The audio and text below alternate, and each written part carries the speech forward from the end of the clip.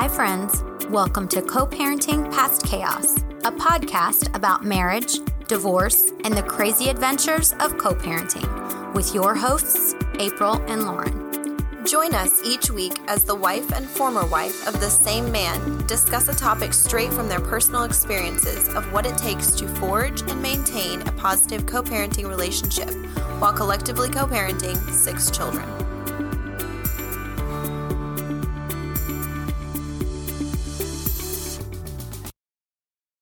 Welcome to episode 55. This week, we discussed a sensitive, however, extremely relevant topic, mental health.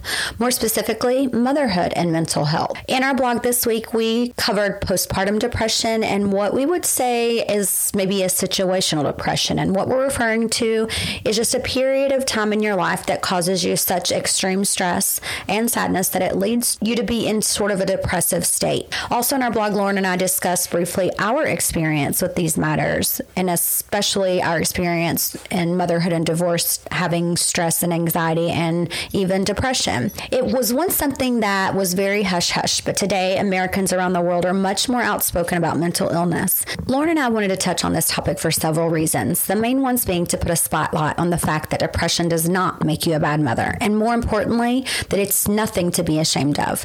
Depression affects over 18 million people per year, and it is the primary reason why someone commits suicide every 12 minutes in the United States. Joining us today to discuss her struggle with depression is a young woman that is not only very special to me and to Lauren, she happens to be my youngest daughter. Taylor is almost 21 years old, is married to an amazing young man, works a full-time job, and has the most perfect baby boy I've ever seen. However, I could be a little biased because he's my only grandson, but I'm absolutely obsessed with him. First of all, Taylor, we wanted to say that we appreciate you being here with us today. And second, we want you to know how much we admire you and how brave you are for being vulnerable and willing to share your story with us. So welcome to the show. Thanks. All right, we're aware that you suffer from depression, but can you tell our listeners what you've been formally diagnosed with? I've been diagnosed with a couple things. I was diagnosed with bipolar 2 disorder and PTSD. Okay. Did they tell you what the PTSD was from specifically, or? From past traumas to situations. Okay. Well, I'll tell you as your mom, I can say that I believe your depression began very early on in your life. I can remember as young as 4 years old, just thinking that, I hate to say normal because there's no normal. Nothing's normal anymore. Normal is non-existent. But something just was a little off. You just weren't ever happy. And I know that sounds terrible, but she just wasn't a happy baby. She wasn't a happy toddler. She just wasn't a happy child. It came out the womb with depression. I think so. No, but you just didn't. It was either extreme happiness or extreme anger. And that's the bipolar disorder. Yeah. It's mental illness, isn't it? Mental illness. Did you ever think, did you ever guess this? Did you ever know, think that that's what it could be? No, and I know this is terrible, but we would joke about, because I mean, this was 20 years ago, whatever. Back then, mental illness was such a non-talked about thing. Right. So we just would tease "Oh, Taylor, we're kind of scared of Taylor because she could just lose it at any minute." Mm-hmm. They used to say that they would lock their doors. Yeah, we would lock our doors at night. Wait, was that real? That's not a joke? No, that's serious. Oh my God, that makes me feel awful. You were scared. But she just was. You could just tell that there was just something that was in her that just wasn't like other children. You know? Yeah. How comfortable are you, or how comfortable do you feel discussing what you think was the cause of your depression as a child? I'll talk about it. I very much want to be an advocate for things like that, especially childhood trauma. I feel like it's not talked about because people are scared to tell their stories. I'm not scared at all. I have came to terms with it. It happened when I was 3, my first traumatic experience. I remember it very vividly, which is so weird because that's so unheard of as somebody with childhood trauma.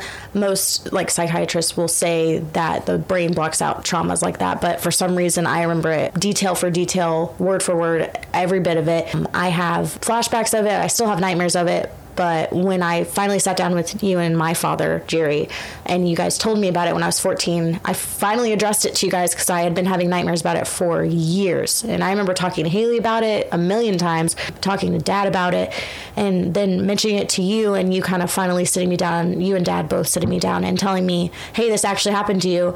I grew up thinking that, I don't even know what to call it, I guess like a sexual assault or molestation. I don't want to get into too much detail, but that happening at such a young age, I didn't really think it was real. I thought it was just nightmares, like these weird dreams I had, but finally addressing it with you guys kind of hit me like a ton of bricks. I remember taking it super hard. I was 14. This was a good 11 years after it had actually happened. So I had time to process it by myself, doing the what ifs. It actually happened, and it's not just a dream. But having it kind of fall down on you like a ton of bricks, I took it hard. But it's been 7 years, just about 7 years since I found out about it, and I'm in counseling now. I start trauma therapy this month, actually, which is super awesome. I feel like I'm kind of tackling the issue head on, getting over it. It takes time. It takes a lot of time, which stinks, but it makes you feel like stronger than everyone around you because you've been through so much.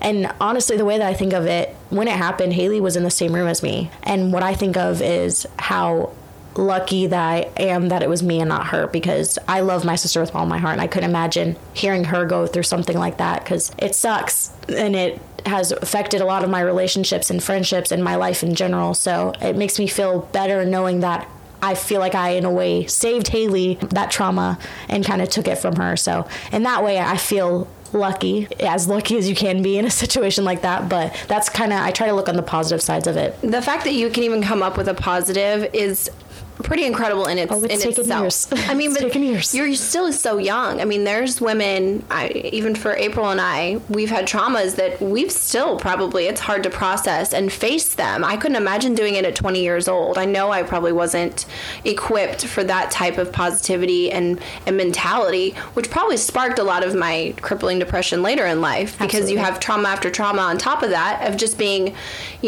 divorced and a mother and postpartum or anything that happens in life, and you go back to that initial trauma that you've probably never healed from. So you're doing amazing healing now. I find it affecting me being a mom a lot too. I find it affecting me being able to leave Ty with people. It makes me very scared. I feel comfortable leaving him with family, of course, but if I even walk into the other room while, let's say, like one of my friends is there, I get nervous. If I leave Ty with anybody who's not family, I get so scared. I will rush what I'm doing and get home immediately. I don't want anybody to change his diaper ever. Especially as a newborn, I know that everyone saw I would not let anybody change his diaper. I would barely even let Dalen change his diaper. Does that give you anxiety? Like, do you have anxiety from? Oh, absolutely. That then? Absolutely. I 100% have anxiety from it. I don't want that to happen to my child. I will lose my mind. I really will. I am so scared because I know that there's bad people in the world, and as much as it sucks to say, there really is just bad people in the world, and you can't help what other people do, sadly, but I get so nervous. Mom, you can do as much as you can. Oh, absolutely. You have to be a little bit of a shelter parent or a bubble child. That's how I'm a helicopter parent 100%. Yeah, my mom was too. I will say this again, that's so brave of you, because like Lauren just said, there are women that have had horrible things happen to them that will probably go their entire lives without ever telling anyone about it, or even mentioning it, or talking about it to themselves or a therapist or what have you.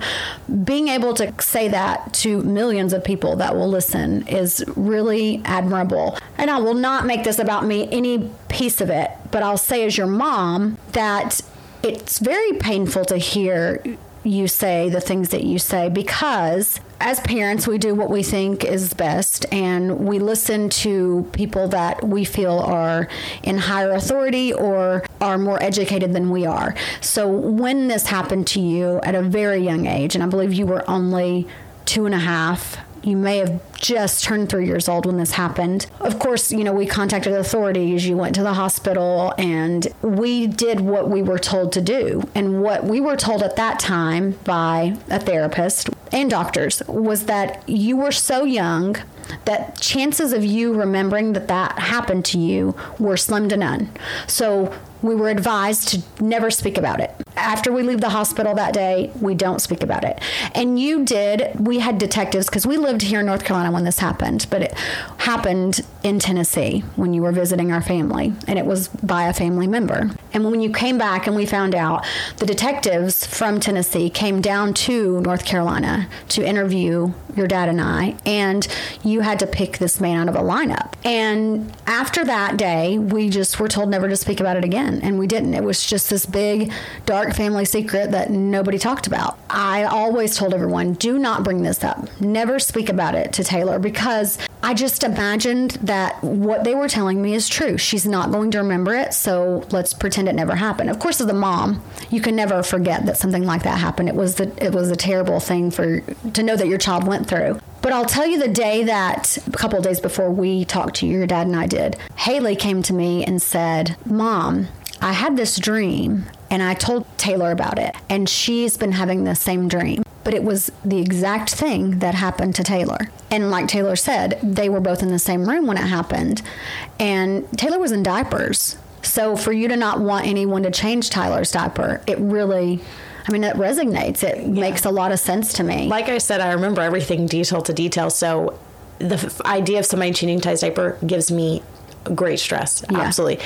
And the thing with Haley and I literally 100% believe that Haley and I are like past life, met in a past life, don't know what, how, or when, but we are so connected, like super connected. And it's crazy to me because Haley was the first person I went to about it. I talked to her about this in Hawaii before, like years before I even addressed you and Dad about it. She was telling me that she had the same exact dream. And that is what sparked hey, is this real? Did this actually happen? This isn't just a dream? Like, what's going on? What is happening? I think that in a way we're kind of joined because of the joint trauma. I know that she feels guilt for it too. And I tried to talk her down and tell her that it's not her fault. But it's hard when... if I was the other way around, I probably would feel the same amount of guilt. Okay, this is a weird question, but I just have to ask. So, because this was a dream that you ended up, I guess, that brought this whole thing to light, do you feel like your sense of reality, even now, is hard to find sometimes because you found the truth in a dream? Oh, absolutely. And now I try to pick things from my dreams and take them into real life. I know that sounds so weird. No, it's not. It's fascinating. That's what I'm asking. Have you ever heard like your dreams are telling you something? Like if your teeth are falling out, that means you're stressed. Or one of my coworkers says that she has a dream where she's pulling gum out of her mouth. Like just in it, she keeps pulling gum out of her mouth, and apparently she looked it up, and it means that she wants to say something, but she's holding it in. It's so weird, but I love the idea of what could your dreams mean. I'll think to myself about something, and it'll be like a memory, and I say that in quotations, and I'll be like, is that actually a memory or was that a dream? Because I have such vivid dreams. Like I swear I dream in color. I really do. Your aunt has those too, and we always pick on her for having those vivid dreams. Yeah. And we say those weren't real, and she'll be like, it did happen. No, I think you were just dreaming it. No, seriously, it's crazy because sometimes, like, you ever have those dreams where your significant other cheats on you? Yes. And we both do, and then the next day I don't speak to John because of what he did in my dream. Exactly. You wake up and you're like, how dare you cheat on me in my dream? And they're like, but honey, I didn't do that. The dream you did. But like, that lady was so pretty in my dream. It's crazy because I've had dreams. I have very vivid dreams, and I'll have them. And sometimes it's about a very uncomfortable topic or something that has happened, but it puts me at ease the next day. So it's almost like your dream that you had, as terrifying as it was, because it's an actual memory. It's basically you knew something happened to you. Did it bring a peace because at least you could connect that part of your life? Do you think you were always kind of dealing with that trauma as a child, even though you didn't know specifically? Oh, absolutely. I would have that dream at least once a week, and sometimes I would have it days in a row.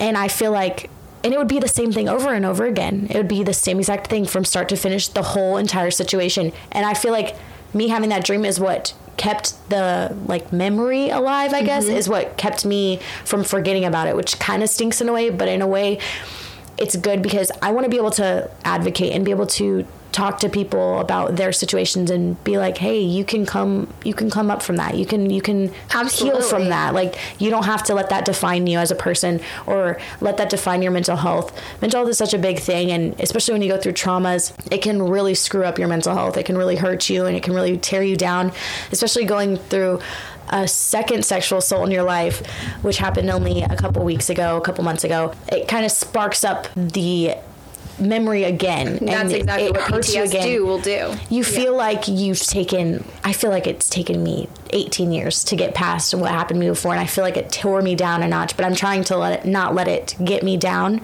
But it's hard when you feel like, okay, when does lightning strike in a place more than once? Yes. It's You're crazy. confronted with it again. Absolutely. And it sparks the dreams again. It sparks the flashbacks and the panic attacks and the mental breakdowns. It sparks it all, and it sucks. But once again, you can't let it tear you down. You gotta get up. I can so relate to Taylor. I had a sexual assault happen to me last year, and as being a 32-year-old woman, and I hadn't experienced one since I was in my early 20s, I didn't realize that you still hold it. And how I took it out is how I cope. My coping mechanism is to shell up and just become like, I'm just here as a human being in a body, but I'm not really here. And that's what I did too. I did that for about 2 months after it happened, and then it happened again.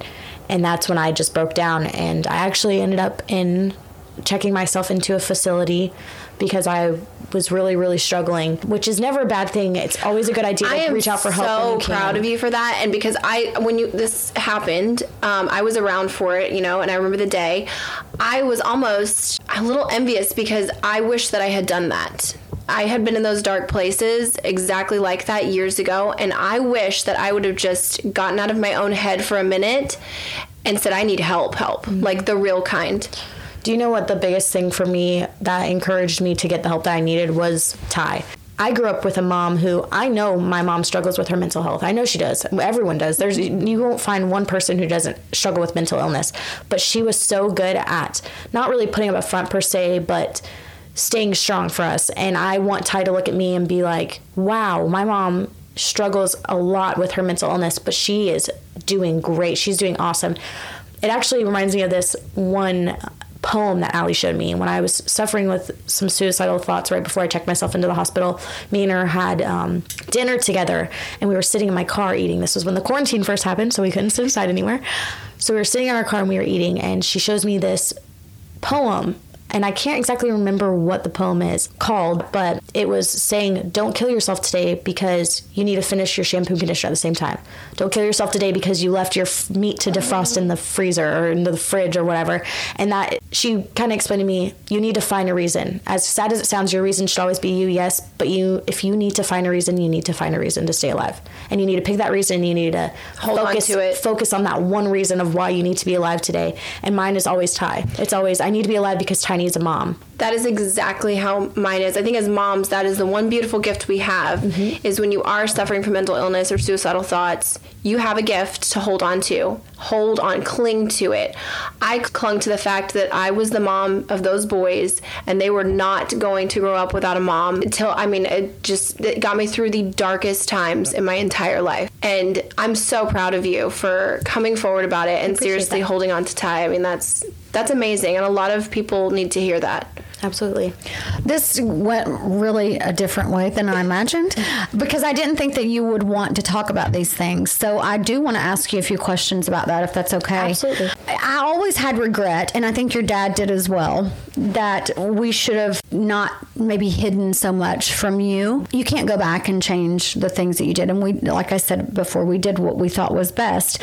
Do you feel like if we had told you about it when you were a child or talked about it more in your early childhood, that as a teenager, when we did have to sit down and have an even more difficult conversation with you because you lived that, and that's the worst thing that can happen. But as parents, when something terrible happens to your child and you're not there to protect them, because this is your only job on earth when you're a parent, is to make sure that you protect your children at all costs. And Lauren and I both are. And there are so many moms and dads out there in the world that are literal sharks. We will eat you for hurting our children. I will attack a bus driver when he says something nasty to one of my kids, for real. So imagine something terrible like this happening. But we did call a therapist and get professional advice on what we should say and how we should handle when we did speak to you after you started asking questions. So do you feel like we should have handled things differently and maybe talked to you about what happened when you were younger? If I could give one single thing of advice to somebody who is maybe going through the same thing or has a child or that is going through the same thing that I did, I would probably suggest to talk about it. It's okay to talk about it. Face it head on. You got to face the problem head on. I was in counseling for years. I can't remember a time where I wasn't in counseling, if I'm being completely honest with you, there's nothing wrong with that. Therapy is an amazing thing. It's therapeutic, if you will. But I think that the best thing is to face the problem head on. Maybe don't tell them when they can't comprehend, but when I got to 10 or 11, when I was starting to comprehend things around me, and that's probably when the nightmares kind of got the worst, it's best to just talk about it. Talking about it will help you. You can't get over something unless you talk about it, unless you face it head on. That's the best way I can explain it, is to just get over it. Like, get over it by talking about it. Well, let me ask you this. If you had those dreams so often in your childhood, why didn't you come to us sooner and ask us about it? I mean, I was scared. I didn't know what that was. I didn't know what sex was or sexual things were. That's because your mom doesn't like to talk about that. My mom sheltered me very much. My dad did the opposite, but my mom sheltered me very much. I still don't like to talk about that. I still make jokes about it just to make her uncomfortable. It's really Yes, funny. she does. I do too. But I didn't know what that was, so I didn't know that it was something bad. I thought it was just a nightmare. And I remember talking to like elementary school friends about if they have the same exact dreams, and they'd be like, no. And I'd be like, oh yeah, no, me neither. And their parents, when they went home and told them, probably said, stay away from that creepy kid Taylor that only talks about sex dreams. Absolutely. And that's probably what they thought it was. But little did they know it was the childhood trauma and knocking. Did you ever think that it was real? I did. I really did. But I didn't know how to bring it up to anybody. And I talked to Haley about it before, but I didn't talk to her about it until we were in high school, because I had struggled with it deep down for so long. But they got really bad in high school. That's when they peaked. I would have the most vivid every day, like night after night. I wouldn't be able to sleep. That's when my insomnia got so bad. Hormones. Your hormones are raging, and you're probably ready to face trauma, and deal with it at that age. Of course, when you're younger, you're not equipped with those tools at all. But oh my gosh, that's when you figure out what sex is, and oh my God, that happened to me, and I was how old? Yeah. And you're not supposed to have sex that young. You're not supposed to do anything like that young. You shouldn't know anything. You shouldn't have sex until you're at least 35, Taylor. Says the one with the child. 14. Hey, and the other one with the child at 18. Always bring up my past. I don't appreciate this. Why are you living in the past? Why are you living in the past? Taylor, do you remember the first time you went to therapy? Or not the first initial appointment. I mean, just the first time we put you in therapy. I do. I remember the place because Jackson went to therapy there as well. It was the same exact place. And I remember... Different therapists, yeah. I don't think that therapist even works there anymore, which is sad because I would love to have like an actual conversation with her. I remember she used to give me toys after each visit. And I remember at that point, I think we just thought I had anger issues because I was a very angry child, like you had mentioned before. And I remember at that point, she made me name my anger. I think that's what we laugh because it was funny in we did not, and I feel so terrible because we didn't understand mental illness. I mean, my whole family is crazy. So, and we joke about that's how we handle. And Lauren, you can relate to this. We handle things with humor in a comical way. I mean, I cope with humor so much. Right, we cope with humor. My mom copes with humor. I cope with humor. My sister. We all cope with humor. So when she came home that day from the therapist, she says, "Mom, the therapist told me that I should make a name for this person in my head that makes me do bad things." And we're like, oh dear God, she's got like multiple personality disorder. She really is going to hurt us in our sleep. But she named this thing Mean Mark. You know where that name came from? No. Because I remember, for some reason, there was this kid I think I was in second grade. He was in my second grade class. His name was Mark. And he was a quiet kid. He was so calm and collected. So I named it after him. I don't know why. I couldn't tell you for the life of me. You really wanted to be that. I wanted to be calm and collected. I wanted to be normal, if normal was a thing. If normal was a thing, it was Mark. It really was. Mark, if you're out there, shout out to Mark from second grade. Shout out to me and Mark from second grade. I wanted to touch on something you said really quickly about making a joke about when you have mental illness, because this speaks to me. Those friends or those people in your life, that are the hilarious ones, the funny ones, the life of the party ones, often those are the people that have the deepest, darkest pieces of depression. Absolutely. I will make a joke about everything, but internally I suffer from depression very heavily. I mean, I remember when April and I are in a courtroom getting ready to have a protective order granted over my sexual assault case, and I'm cracking jokes the whole time like it's, we're just going to go have brunch afterwards, and it's sick. But if I don't, I will stay inside my brain, and those, I call them demons. That's what I voice mine as. And they will take over, and I will not be able to control them again. The only way I can control those has been through humor. Absolutely. As awful as this sounds, Allie will vouch for me because Allie is my best friend. I'm with her 24/7. I make constant jokes if somebody's like, oh my God, why did you do that? I'll be like, oh, it's the childhood trauma.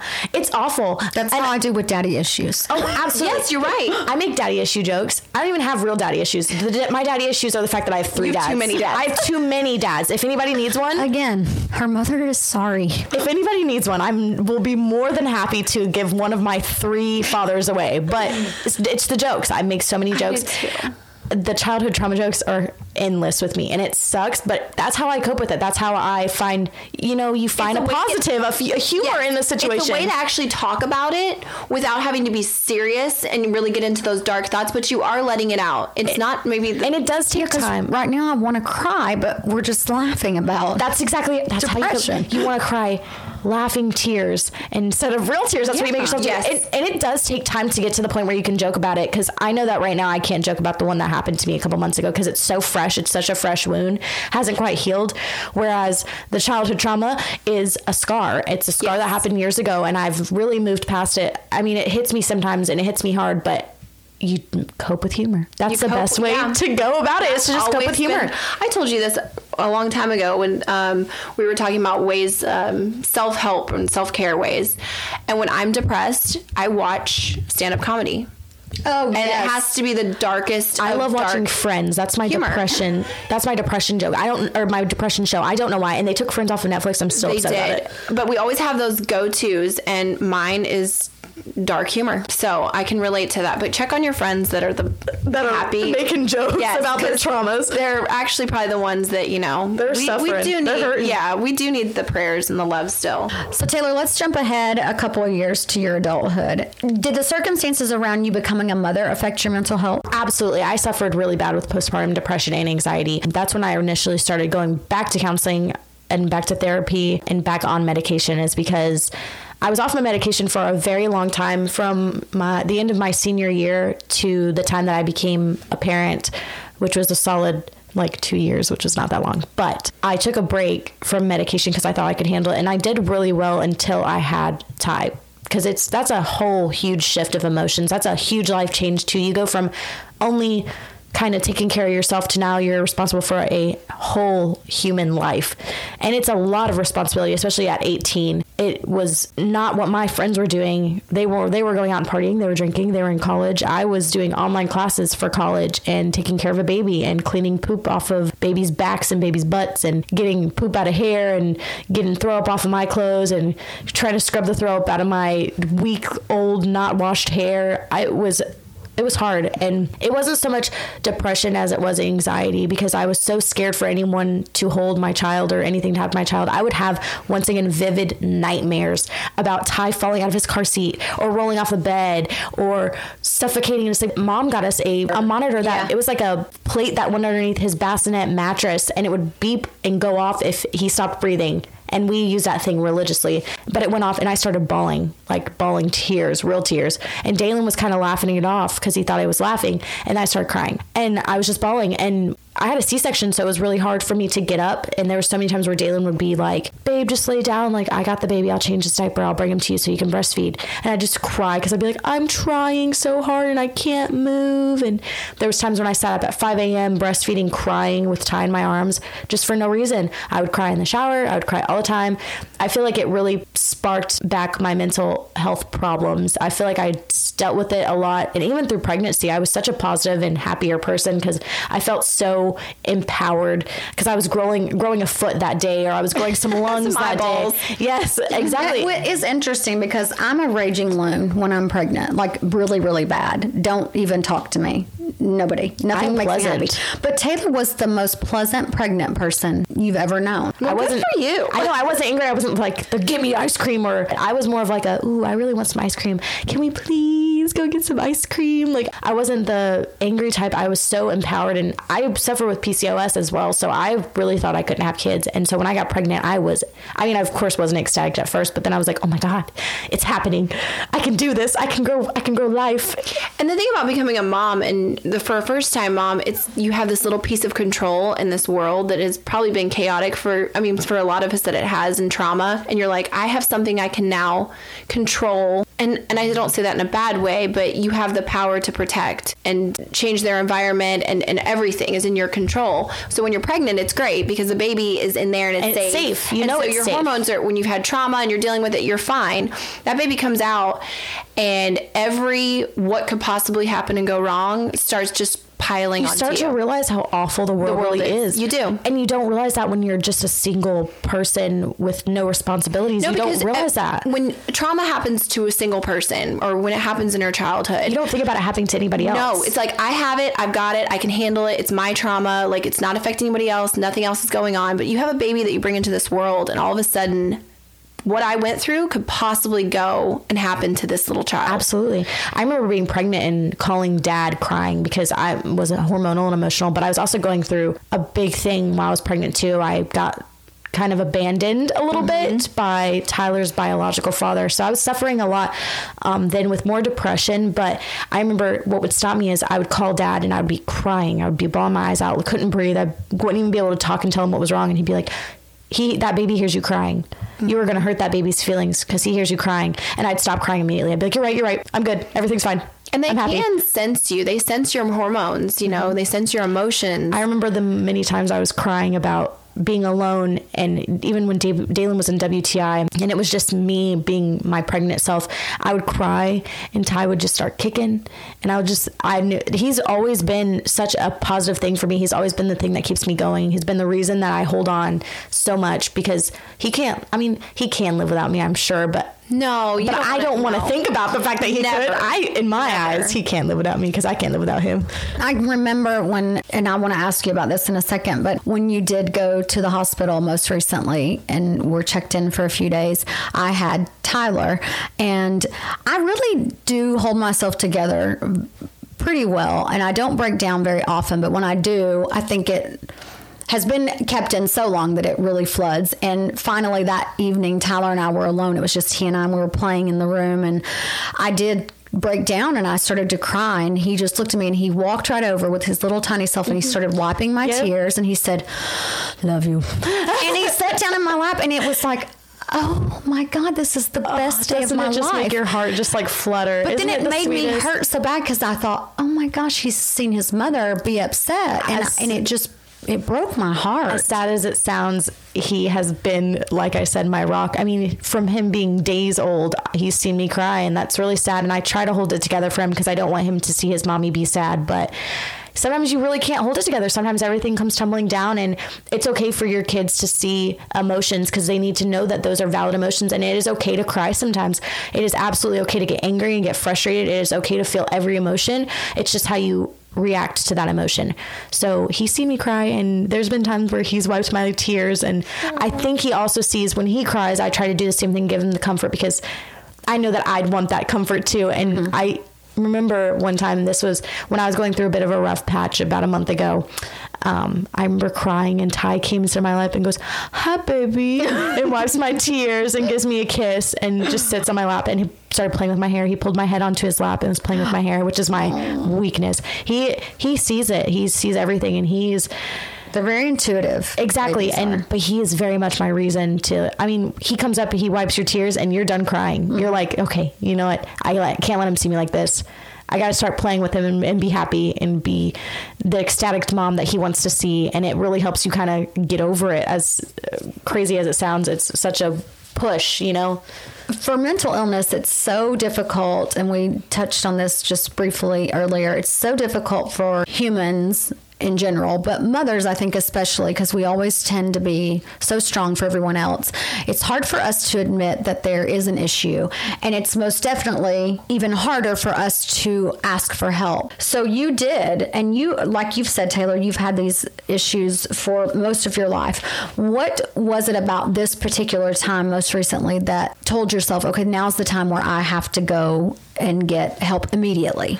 Having already dealt with a sexual assault previously when I was younger, and then dealing with a sexual assault as an adult, it really triggered a lot of those feelings. And I think that's what kind of helped me kind of tackle my past childhood trauma head on, is because I went through a thing exactly like it. And it was weird because this time my brain did block out a lot of it. I don't remember it. I don't remember it at all. I remember waking up the next day and not knowing what the heck happened. It triggered a lot of my past, brought all of that to a head. And it was scary, and I wasn't really able to control my emotions at that point, and I just felt like everyone would be better off with me dead. And I never have had suicidal thoughts the way that I did in that time, and it was scary to me because I couldn't control it.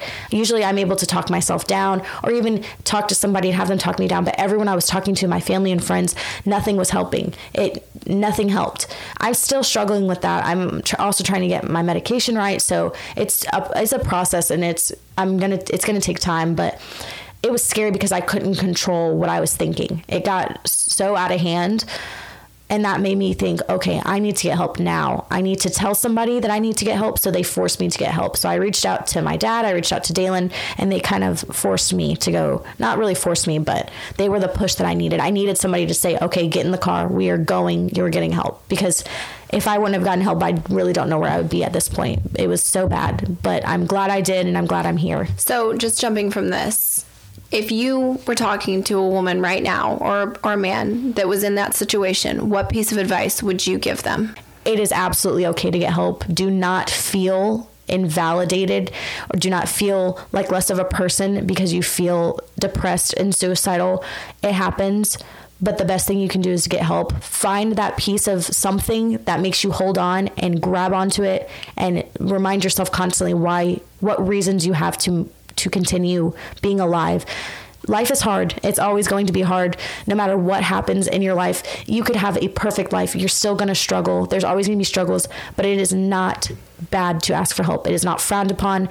If anything, I look at people who have gone to mental hospitals and checked themselves in and gone and got help and go to therapy and are on medications. I look at them as stronger than somebody who has almost perfect mental health, who looks like they have it all together. I look at somebody who gets the help that they need as this amazing person because they aren't worried about what other people think of them. I am so open about being on medication and being in therapy, and I'm open about talking about my traumas because I know that somewhere out there it's going to help somebody, and it's okay to talk about it with anybody. Even if you need to talk about it with some random person on the street, you need to tell them, look, I just went through this really traumatic experience and I just need somebody to listen. I know if somebody came up to me random on the street and was like, I just went through the most traumatic thing ever, I'd be like, okay, listen, go ahead, spill the tea. That is so fascinating you say that, because I remember hearing a speaker a few years ago. He was actually, I don't remember his name, and I'm terrible with this, and it's because I just have a horrible memory. He was a man that jumped from the Golden Gate Bridge, but he